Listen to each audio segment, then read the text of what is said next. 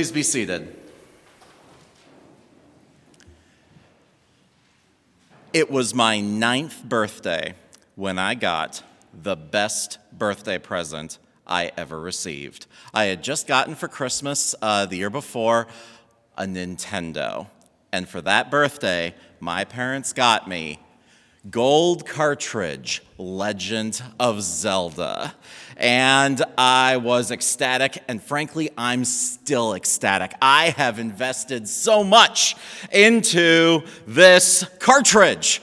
I have had it now for longer than almost everyone in this room has been alive, 31 years. This cartridge has followed me through 17 moves, 5 different states. It holds a position of honor for me in my collection, right? I look at it, I think of happy times, I feel happy. And I think that we all have something that's...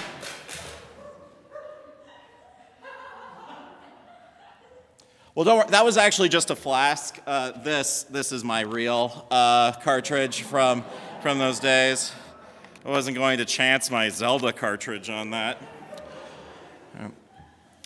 I heard a gasp. I heard several gasps when the Legend of Zelda flask fell to the ground. Why is it? I mean, you guys don't care. And frankly, why should anyone care about it? It is a hunk of plastic. It is an 8-bit video game. You could have a billion of them on your phone. There's no value to it in an objective type of sense. But you could hear it mattered to me. And I would be crying right now if this is the one that had fallen. If the real one had fallen, I would not be happy. We know what it's like to have something important to us. And when we have something that's important to us, we want to see it protected. We know the hurt of seeing something that we value get damaged.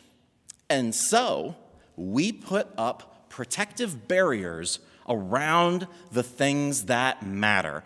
I buckle my children into the car when we go for a drive. I lock the doors of my house when I leave it for a time. I Scotch guard my sofa cushions, right? We take the things that have some importance and we make sure that they are going to stay safe. In our verses today, we get a keen insight into God's priorities, the things that he values, the thing that he places the highest possible import on. And they literally constitute his last word on the matter. It's appropriate that these verses should come to us through the Apostle John. John refers to himself in his gospel as the disciple whom Jesus loved. And he's probably being modest about it when he's saying that, avoiding using his name. But we use it very much in that way. When we read John's writings, either his gospel or here in Revelation, we're getting a special experience. We are experiencing what it's like to be as close to Jesus as a human being has ever been, to be part of that inner circle, to have that special insight of being right there next to him. It's an experience that we receive from him, and this text definitely provides that. And once again, these are, when I said the literal last word, these verses are the last verses of the entire Bible. This is how God puts a bow on the entire book, not just the book of Revelation, the whole good book. What is it that we walk away with? At the end of the Bible, we read from the 22nd chapter of the book of Revelation. We'll start at verse 18, and it says, "For I testify to everyone who hears the words of the prophecy of this book. If anyone adds to these things, God will add to him the plagues that are written in this book. And if anyone takes away from the words of this book of prophecy, God shall take away his part from the book of life, from the holy city, and from the things which are written in this book. He who testifies," Jesus that being, "he who testifies to these things says, surely I am coming quickly. Amen. Even so, come, Lord Jesus. The grace of our Lord Jesus Christ be with you all. Amen."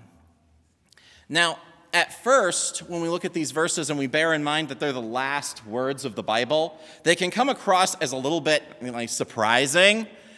They don't fit in my mold of how I like a book to end typically. These are awfully intense, hardcore verses. It's a threat and a demand these are not fluffy verses. This isn't and they all lived happily ever after, and the screen iris goes down to a fade to black, and the dramatic music swells. This is, do not touch this thing, or curses. Curses of many will be upon you. It's a tough, rough way to end the book.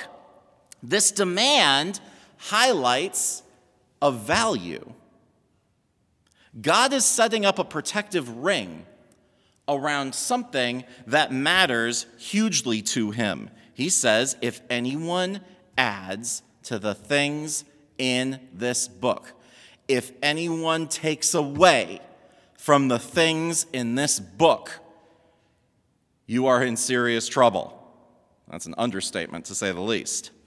If anyone adds anything to this book, that's a sin that we see plenty, right? Where people put up new barriers, new obstacles, new requirements, new laws, separating us further from God. The opposite end, taking things away from this incredibly important communication from God, to take it and rob it of hope, to delete things that maybe make us uncomfortable or that we don't feel like defending.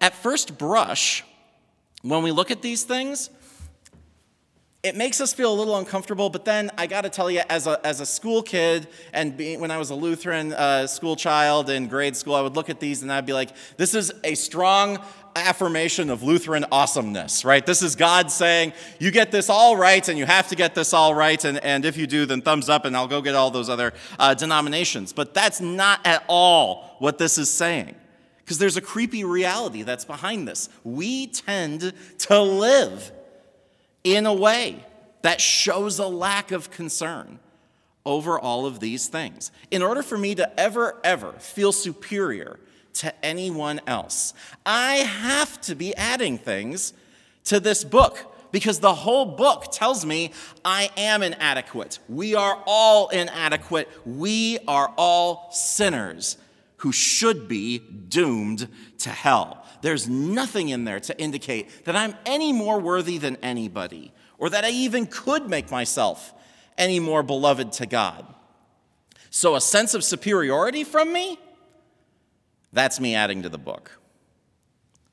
In order for me to disobey anything that book puts forward, I have to be deleting. I have to be making exceptions that in this circumstance, or at this time, or in my state of mind, or with how much I really, really need this thing, that for me, it's okay. In order for me to justify myself, I have to be taking things away from it. These verses redirect us to what it means to take God's word carelessly. When it says here that he's going to add the plagues that are described in this book, the book of Revelation talks about plenty of plagues. You've got a plague of sores. You've got a plague of darkness. There's earthquakes. There's blood. The sun burns people to a crisp. Nature turns against humanity in the plagues described in Scripture. If you're not going to regard God's word, then all those things that he created with his word are also going to turn against you, and it's a horrifying scene in a lot of ways. And what gets taken away? The thing that gets taken away is our literal only escape hatch out of this disaster. And after talking about all of this horror, making these huge demands, and issuing some of the most pointed, visceral threats in the entire Bible, how does John respond? He says, amen. He says, truth. Yeah, totally. I'm fully on board with this. Come, Lord Jesus. What a turn. Why is it that he's able to jump so enthusiastically on this horrifying ending? Well, it stems from the thing that God is really protecting here. As much as this reveals the value that he puts on his word and the extent to which he's willing to protect it, it reveals something else even more clearly. Why is that word so important to him? It's important to him because it is our only escape hatch from this world. It matters to him because we matter to him. Why is it that God places so much protection on the book of salvation? It's not because he's being hyperprotective. It's not because he's concerned about criticism. It's because he wrote this book in order to reunite us with him. It's not protection over words. It's protection over you. You matter to God so much that he is going to stand between you and every evil obstacle with every weapon that he has in his arsenal. He looks and says, if you damage in even the slightest way my relationship with my child, I will burn you. I will break you. I will bleed you. He's like a dad meeting his daughter's boyfriend for the very first time. It is serious, protective threats, and he means them. There's no patience in this for anyone who would try to steal you from him. And that makes sense. Think about the lengths that he already went to reunite himself with you. It didn't matter how badly you hurt him. It didn't matter how many times you turned your back on him. He loved you enough that he sent his own son, knowing that this son would do the job that you couldn't do, taking the credit that Jesus had earned and applying it to you, making you his child instead. And then, knowingly, taking all the blame, all the punishment that we had earned and dropping it on Jesus.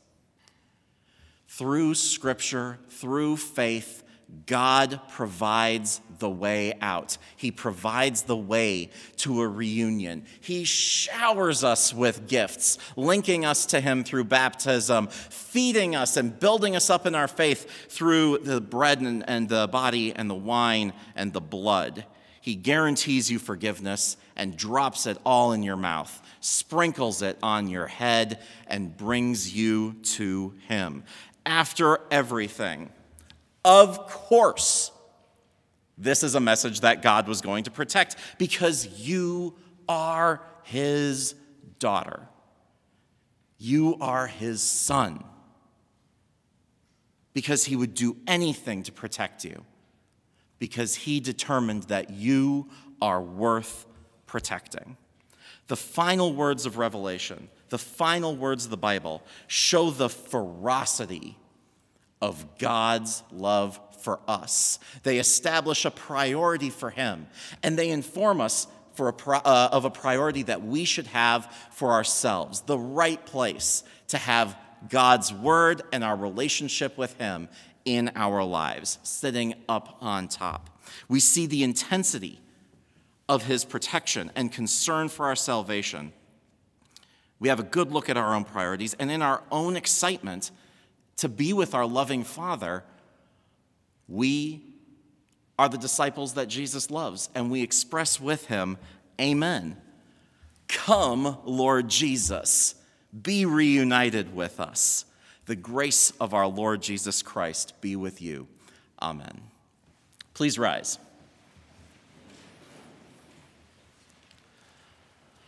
Lord God, you come to us in power through your word. You protect our relationship with you in power in your word. Secure in us a place in our hearts that mirrors the priorities that you have established. Put chief amongst our relationships our relationship with you, and help us always to look with eyes of hope and gratitude on the gift you gave us in your Son, Jesus Christ. Amen.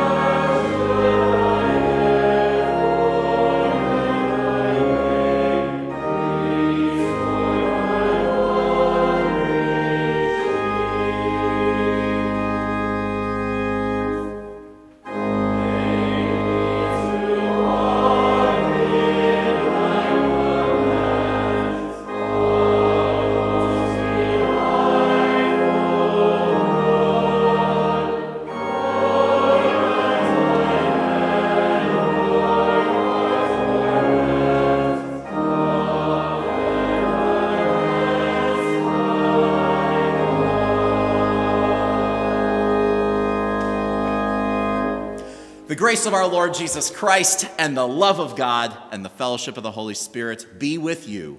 Amen.